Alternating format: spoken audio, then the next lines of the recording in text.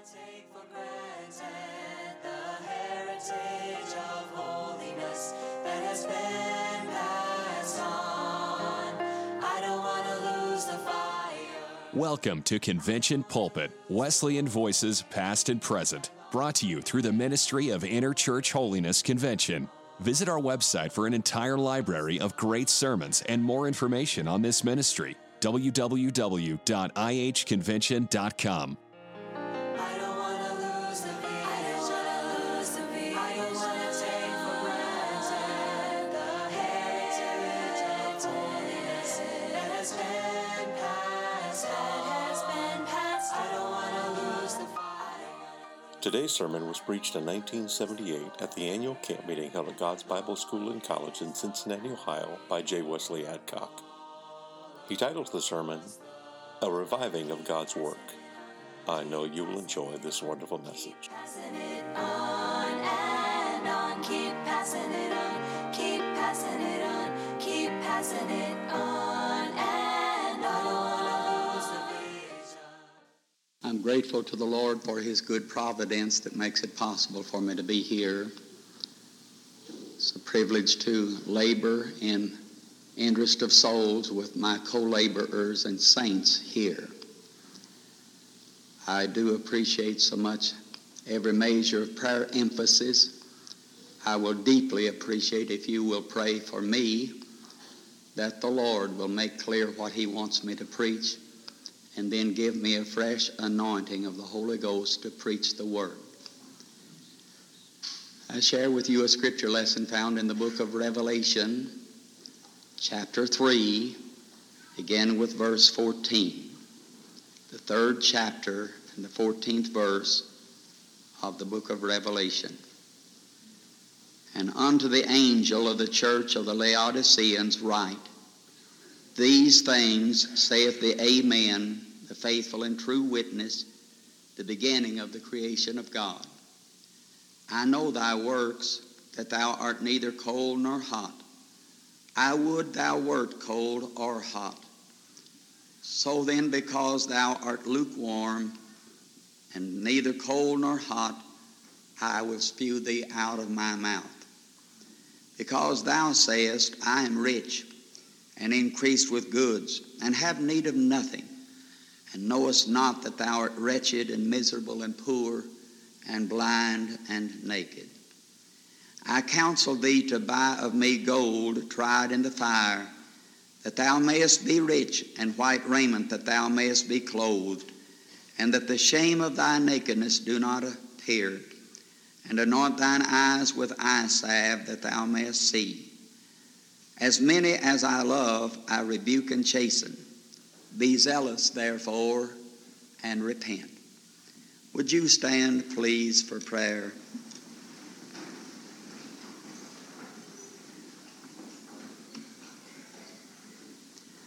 Almighty and all-wise and all-sufficient God, our Father, we thank and praise Thee that Thou art the God of revivals. We bless Thee for all that Thou art and praise Thee for all that Thou dost do. We thank Thee for every time a revival spirit has been given by Thee on this hilltop, for every measure and every manner of revival fire being spread again and again. But those past times of help suffice not for now, and we're needy before Thee and gladly acknowledge that it takes more than training, it takes more than talent, it takes more than years and years of experience for anybody to preach the Word as it ought to be preached. So we pray that the unction of the Holy Spirit may be upon the various speakers of the camp meeting. May the anointing of the Holy Ghost make the difference between a mere saying of words and a delivering of the message of the Lord in the demonstration and power of the Holy Ghost. Have Thine own way, say what we cannot say, do what it's utterly impossible for us to do, and help us to be faithful in every line of duty for Jesus' sake. We ask it in His precious name. Amen. You may be seated.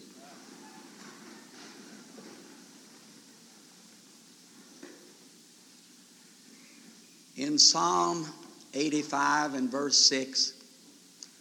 O Lord, wilt thou not revive us again, that thy people may rejoice in thee? In Psalm 138 and verse 7, though I walk in the midst of trouble, thou wilt revive me. In Habakkuk 3 and 2, O Lord, I have heard thy speech and was afraid. O Lord, revive thy work. In the midst of the years make known. In wrath remember mercy. If you listened as I shared with you these three portions of Scripture, you may well have observed that in Psalm 138 and a part of verse 7, there we have a personal reviving. Though I walk in the midst of trouble, thou wilt revive me. In the 85th Psalm, in the 6th verse, wilt thou not revive us? And in Habakkuk 3 and 2, revive thy work. I ask you, which of these revivings do we need? Personal reviving or collective reviving? Or do we need a reviving of God's work instead of one or the other of these? Well, of course, the answer to me is easy. There are so many, many more questions that I don't know the answer to than there are that I do know the answer to. But I'm persuaded that I know the answer to the question, which of these do we need? The answer is all three. Individually, collectively, and the work of the Lord. And if I am revived and you are revived, and if we are thus collectively revived, it shouldn't be too difficult to see God's work revived. And I so desire that all three may be a glorious reality before we reach the end of the camp meeting. It was interesting years ago to observe that Mr. Finney, that distinguished revivalist of other days, was persuaded that a revival is more sure to happen when conditions are met for revival than a harvest is certain when conditions are met for having a good crop. For an individual may prepare his soil properly, and he may plant good seed and plant it properly at the proper depth and at the proper time of the season, and still not have a harvest at harvest time. Not have a harvest because hailstones have torn it to shreds, or maybe instead there's been too much rain or too little rain, and there is no harvest at harvest time. Conditions were met, but there was no harvest. But if conditions are met for a Holy Ghost revival, it is more certain to be a reality, if Mr. Finney were right, than the harvest is certain if conditions are met for a good yield. I have reason to believe that he is correct in so thinking. One reason I believe he is correct is because I don't believe we need to pray one single prayer to get God the Father or God the Son or God the Holy Ghost to want to give us a revival. I hope you didn't misunderstand. I hope nobody goes home and says, I'm not going back to hear that fellow preach anymore. I don't agree with him. He said, you don't need to pray for revival. I didn't say that. I want to have some more to say about that before I get through with the message. But there's a vast difference between having to coax and beg God to get him to want to give us a revival than it is to pray to meet conditions for him to give what he wants to give. I'm persuaded that the triune God had rather give Cincinnati, Ohio, a Holy Ghost revival, yea, this whole state or this entire nation a Holy Ghost revival, than he had to give better jobs or better houses or better automobiles or better health or better anything else that he might give. Now, if that's so, if that is true, then there ought to be a great big question rising in your thinking, and that question is, Preacher, why are there no more Holy Ghost revivals than there are? And notice I said no more, and hope in so doing I make room for every Holy Ghost revival there is. Regardless of where it is or when it is or who may be having a part in it, if it is a genuine Holy Ghost revival, I'm glad for it. I'm very glad for it. But you don't have to have a preacher to tell you that again and again a meeting is announced as a revival. And it never does become a revival. It starts, continues, and concludes as a protracted meeting. Never does become a revival. Now, why are there no more Holy Ghost revivals? I believe the Lord showed me 3 reasons why there are no more Holy Ghost revivals than there are. I never read them in anybody's book. I never heard anybody else mention them to my recollection like this, but I believe the Holy Spirit showed me 3 reasons why we don't have more real revivals. And the first one is because there are too many preachers and too many board members and too many lay members and too many gray-haired people and too many middle-aged folk and too many young people that actually do not realize they need a revival. Well, I didn't expect all of you to say amen. All people don't believe that. But I'm fully convinced that one of the reasons why there are no more revivals than there are is because there are too many people who actually do not realize they need a revival. Now, notice I didn't say they wouldn't go through the motion of having one.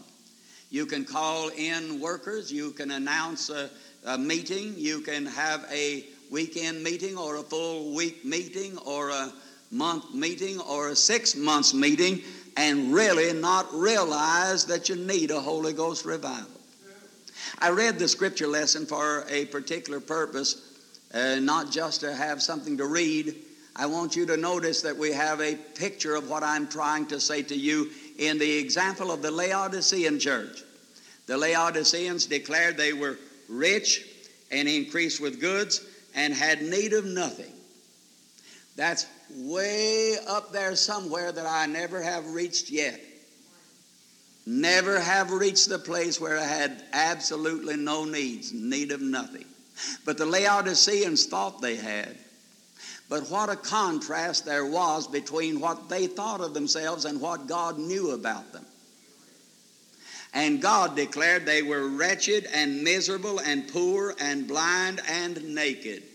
I say what a contrast that is to what they thought of themselves.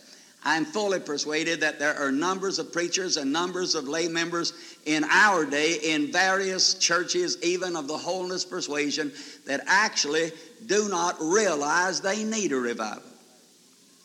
But perhaps at this point I ought to explain. Preacher, what do you mean? What do you mean when you say numbers of people don't realize they need a revival? Well, maybe I could illustrate what I mean by that word realize. Some time ago, there was a woman who came to her pastor and expressed a desire that they might have a revival meeting. And the pastor did as he had been, went right on with their regular services, and they didn't have a revival. And sometime later, she came back and expressed a desire that they might have a revival meeting. And the pastor did as he had the other time, went right on with their regular services, and they didn't have a revival. But sometime after that, I don't remember how long after that, the same woman came back, and the third time she came, she had a different message and declared, I feel as though I'll die if we don't have a revival. And they had one. I don't know whether she realized the need the first time or not. I'm not sure that she realized the need the second time. I am persuaded that the third time she realized they needed a revival.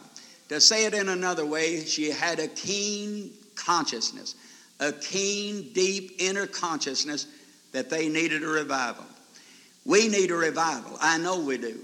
If we don't have a Holy Ghost revival, there are children and grandchildren represented in this evening congregation that live and die without ever seeing what some of us have been privileged to see.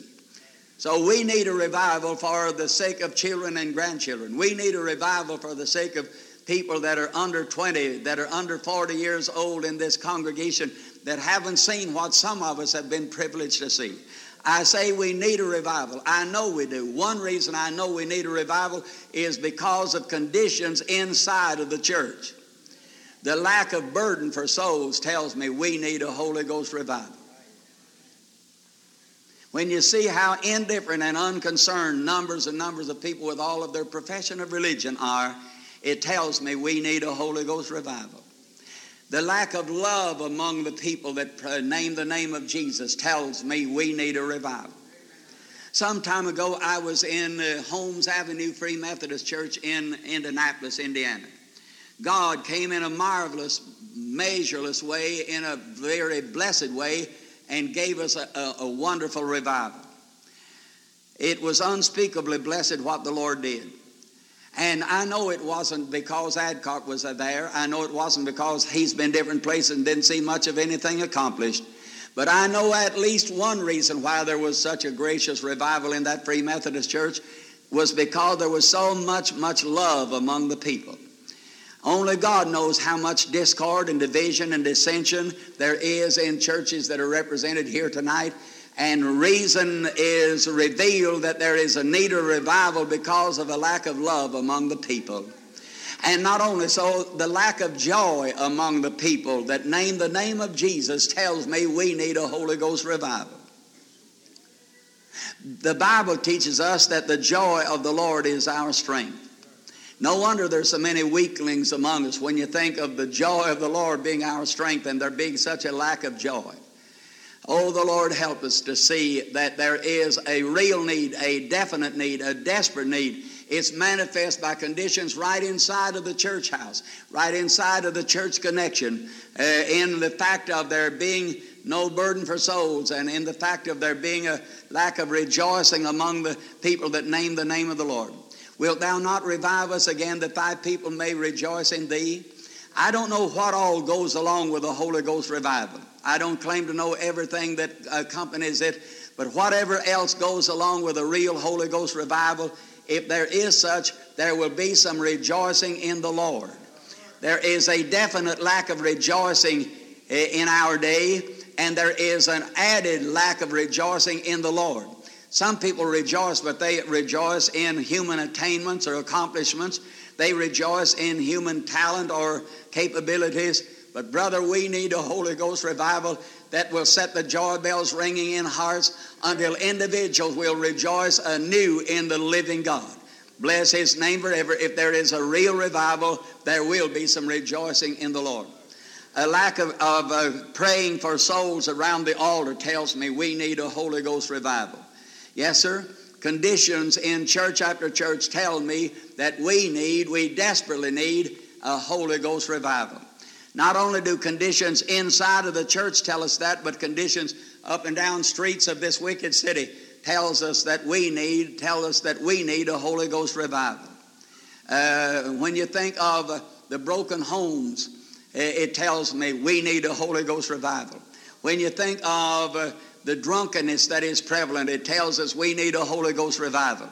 When you think of the Sabbath desecration, when individuals build houses and mow lawns and run to the laundromats on the Lord's day and do their washing at home on the Lord's day and desecrate His day by running to the same factory jobs on the Lord's day, I tell you, conditions out there in sinful practice tell us that we need God to come in mighty sin-killing, devil-driving, God-glorifying revival meetings.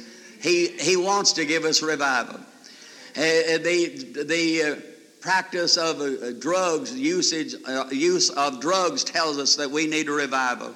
The sin that is prevalent on every hand tells me we need God to come in a mighty revival. One reason we don't have more revivals is because there are too many people that do not realize they're needed. A second reason why we don't have more revivals than we do is because there are too many people who actually do not want a real revival. Preacher, you surely don't mean that. I wish it weren't true, but I do mean that. I'm fully persuaded that that's one reason. Now notice again, that you don't misunderstand. I didn't say nobody wants a revival. I'm glad for every exception, here or elsewhere. I'm glad for everybody everywhere that really wants a Holy Ghost revival. But only God knows how many people there are who actually do not want a Holy Ghost revival. And one reason why some people don't want a revival is because they're afraid they would lose their religious job. Preacher, you surely don't mean that. Yes, I do. I was in a holiness church, or a church of a holiness denomination in Albany, Illinois. God moved in a gracious way. On a Friday night, the pastor turned the service over to me. I didn't need to preach. The Holy Spirit had so moved in conviction. I gave the altar call, and there were a number in the altar service. And after that altar service was over, there was still so much conviction on. I didn't need to preach. I gave another altar call and had another altar service. There was shouting and rejoicing in that church. God moved in a gracious way. And on a Sunday morning in that church service, there were 17 or 18 in the altar service. And do you suppose everybody was elated over what God was doing? Oh, no, not everybody, not everybody. I understood that from the pastor who was so good to work with, that somebody came to him and didn't complain because he was failing to preach holiness, didn't complain because he was failing to preach against worldliness, but declared, you're getting in so many new people, and they are the jobs, or religious jobs, or work is to be in their hands, is what it amounted to, and you're going to split the church. They should have been shouting or rejoicing happy that God was giving them some new recruits. I pastored one church going on 8 years in southern Indiana, and God gave us some gracious victories, some wonderful victories. A couple by the name of Lovelace, to my knowledge, had never been saved, parents of 4 children, and they got such wonderful victory and were such radiant souls in the Spirit of the Lord. It was wonderful to see their countenance and hear them testify. Do you suppose everybody was elated? Well, the time came when this young father got put on the official board, and one of the members of the church stopped coming. I went over to see why. He didn't say I was failing to preach the truth. He didn't say I was not discharging my duty, but he seemed to think that this young fella, having been put on the board, wasn't the right thing, that some older person hadn't had a fair chance or show. Oh, brother, they should have been rejoicing, happy that God was giving us some new recruits. But preacher, don't you know, if they were really to have a revival over to our church, I might not get to be Sunday school superintendent and teach a preacher. I've been Sunday school superintendent for 19 years now, and don't you know, nobody can do it quite like I can.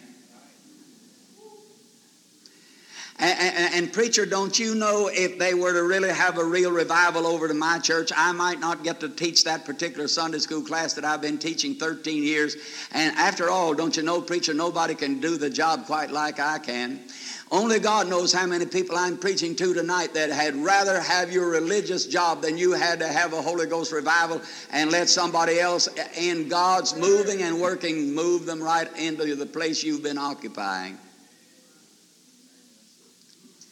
I really don't know what you'll say about that little Friday night message, but whatever else you say, I believe at least you could say, well, he didn't preach over our heads. We could understand what he was talking about. Oh, the Lord, help us to get the truth. Help us to see the truth. And another reason why different people don't want a Holy Ghost revival is because they know enough about the working of the Spirit of God to know that when he has right away, when he comes, when he moves in answer to prayer, he uncovers sin. I can't locate sin, but he can. I really don't know what all's covered up in that section way over there to my right tonight. I don't know how many sinners there are over there. I don't know how many people down through here on my right of the center aisle that are guilty of living double lives in your everyday practice. I don't know how many people I'm preaching to that pull shady deals in business over here on my right. I don't know, but I know who does. The blessed Holy Ghost does. I don't know what all is covered up over here on my left. I don't know how many shady deals. I don't know how much lying. I don't know how much thievery. I don't know how much immoral practice of the opposite sex or the same sex there are representing such sins in this section to my left. I don't know, but I know who does. The third person of the Godhead does. And if he comes in real revival fires, he can put his finger right on the sore spot. He can uncover sin.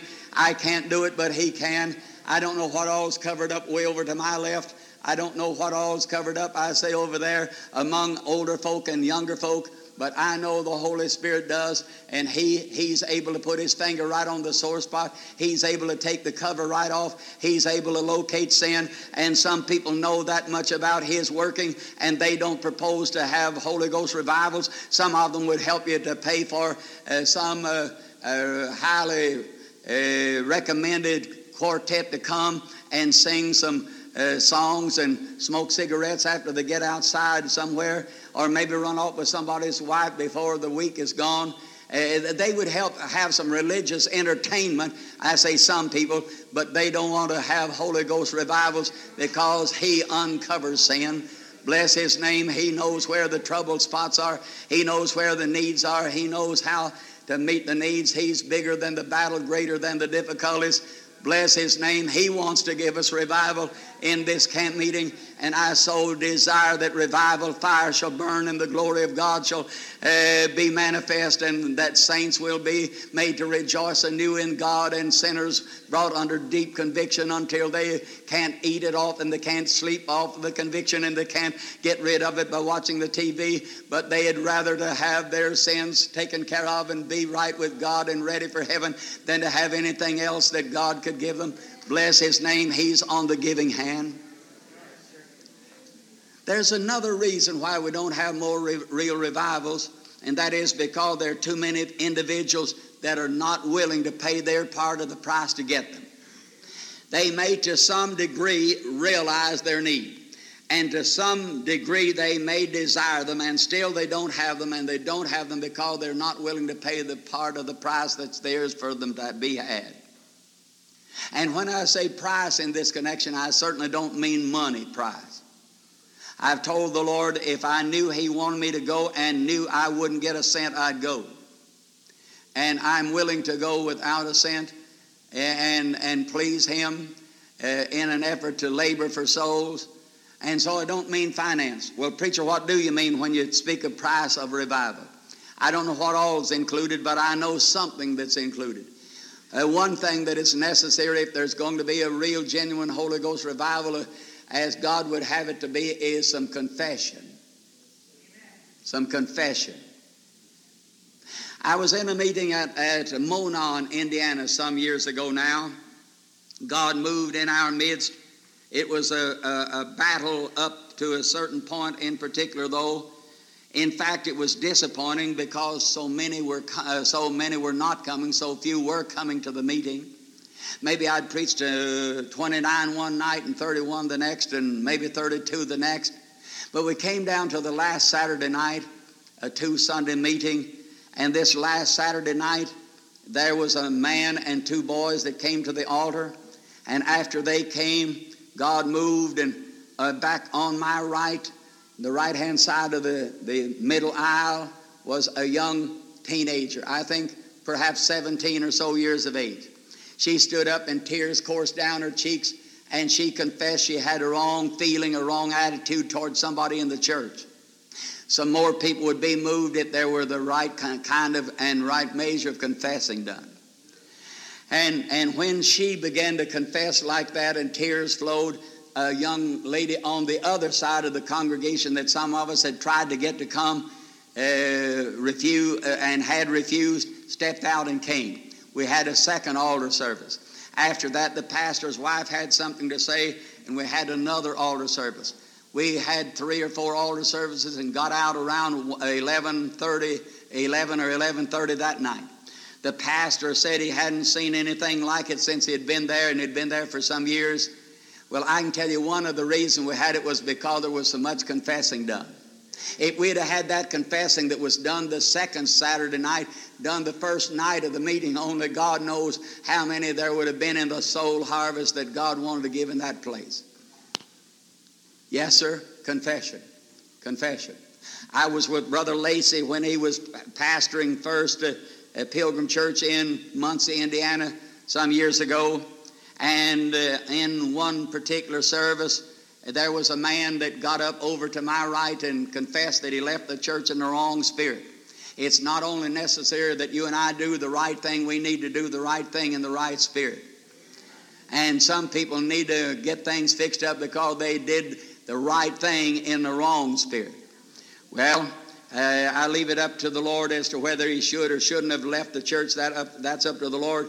But according to what he confessed himself, he left in the wrong spirit. And God gave us a gracious revival. I understood they hadn't had any such revival in 20 years. I know it wasn't just because this Adcock was there. I know it wasn't because I've been different places and didn't see much of anything accomplished.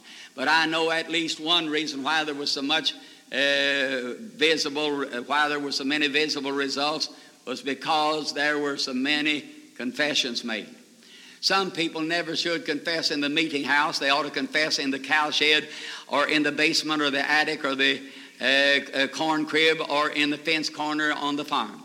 Some people ought to never confess in the meeting house. They ought to confess out somewhere alone with God. It's between themselves and God. There's some other people that could confess in every cow shed, in the barn, and confess in the chicken house, and confess in every corner of the fence of the farm, and confess over in some other church, but it never will be taken care of until they get right up in the meeting house and confess out.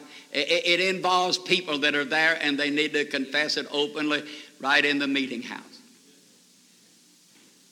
Well, this may not be shouting grounds, but I tell you, if everybody walks in the light, it'll get us up there somewhere where there'll be some rejoicing. Praise the Lord forever.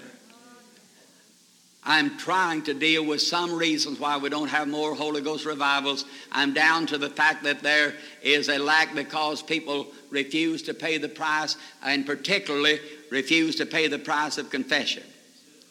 I was in a meeting up here in Ohio some time ago, in Greenville, Ohio. On Sunday morning, one of the Sunday school teachers stepped out and came down the aisle over on the right. I suppose he must have been around 35 years of age. We had a gracious breaking through altar service, and the pastor got up and asked his people, have you been making right choices? He asked them the same question. I think he asked them the same question at least 4 times. And finally a big husky fellow spoke right out loud from over to the left and declared that he hadn't, and started down the aisle toward the altar and stopped on his way and asked a man right out loud to forgive him. I'd like to see some more people get so tired of the thing that's in the way and hindering their soul until they'd be willing to do some confessing, and we'd have more fire falling and more glory descending and more God's more of God's being glorified than we're seeing in our day. The Lord help us to see it. But wait a minute. There's not only the price of confession, there's the price of obedience. In fact, we need a twofold obedience. We need obedience to the Holy Ghost. It wouldn't do the Holy Ghost a bit of good to tell some people to raise their hand when they're singing Amazing Grace.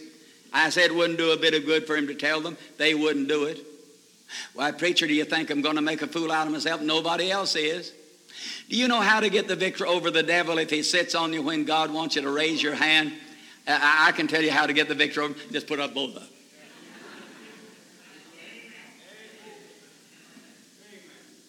Preacher, are you trying to tell us just raising your hand would help the meeting? If it's perfect obedience to the Holy Ghost, it will.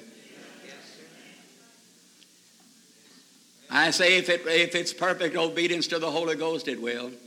Years ago when I was pastoring on a Sunday morning, I had an experience that I'd never had before and haven't had one since like that.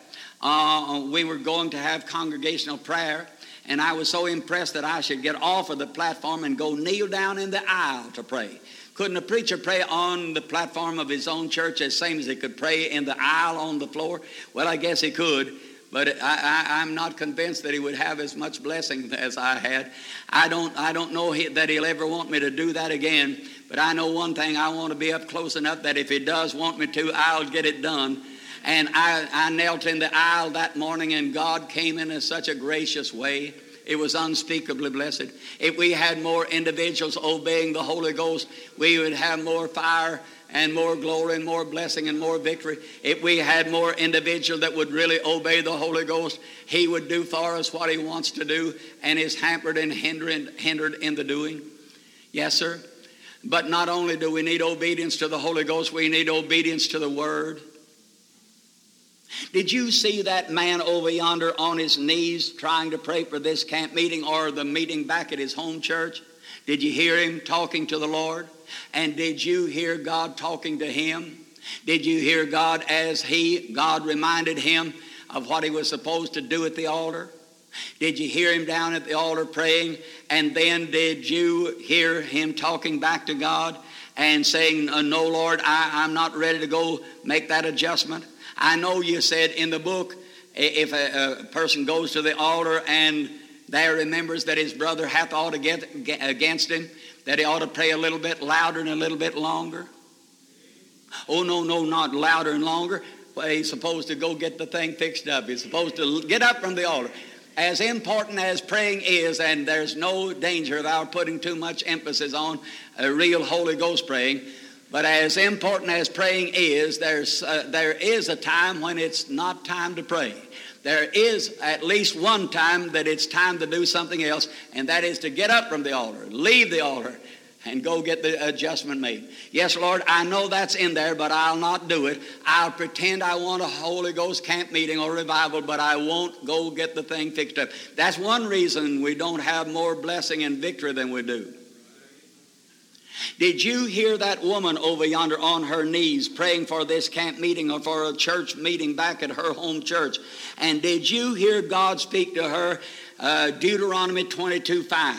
The woman shall not wear that which pertaineth unto a man, neither shall a man put on a woman's garment, for all that do so are an abomination unto the Lord thy God. Only God knows how many we have exercising the awful tragedy of abomination as they wear that which pertaineth unto a man and profess religion.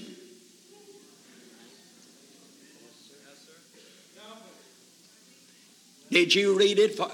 Well, you ladies out there, you women out there that choose to wear pantsuits, remember, he didn't say men's apparel. He didn't say that. The Holy Ghost knew there would be individuals who look for loopholes in these centuries.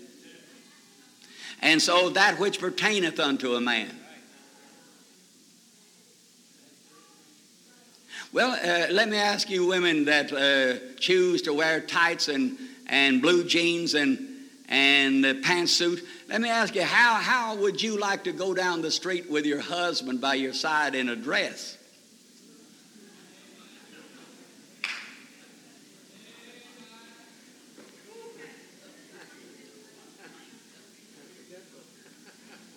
Well, some time ago, a young fellow had a date.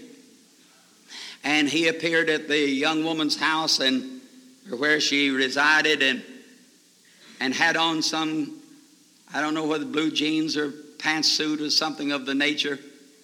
And another date and the similar appearance on another date, I think at least 4 dates. And here she was clad about the same way time after time.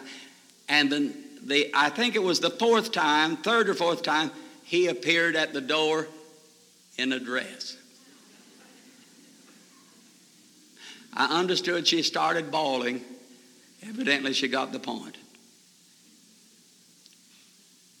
You know how I got here?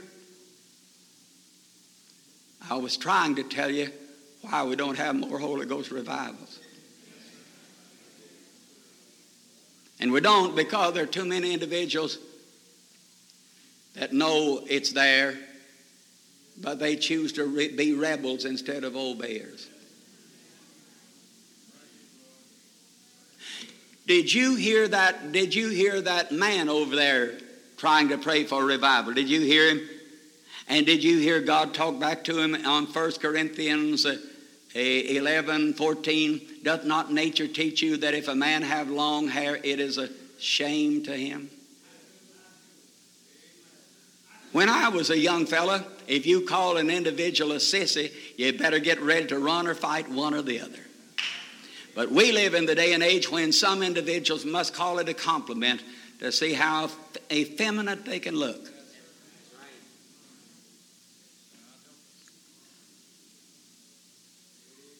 Did you read over there in 1 Timothy chapter 2 and verse 9 that the women dress themselves in modest apparel, not and with shamefacedness and sobriety, not with gold and pearls and costly array, and in the next verse, but as becometh women professing godliness. And preacher, doesn't that mean not wearing of jewelry, with the exception of the Nazarenes and with the exception of the Wesleyans? No such exception there.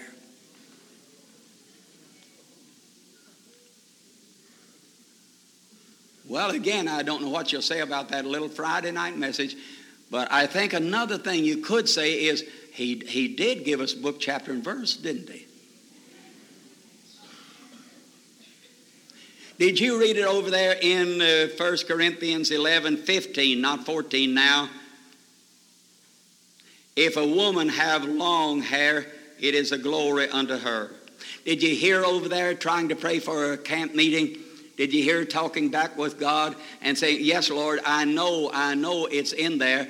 I know it is, but I'll pretend I want a revival, and I'll go right on getting it cut. No wonder we don't have more revivals. No wonder we have such a lack of revivals. When you see how individual after individual, it's a wonder we have as much from God as we do when you see how individuals choose to live. Oh, the Lord help us.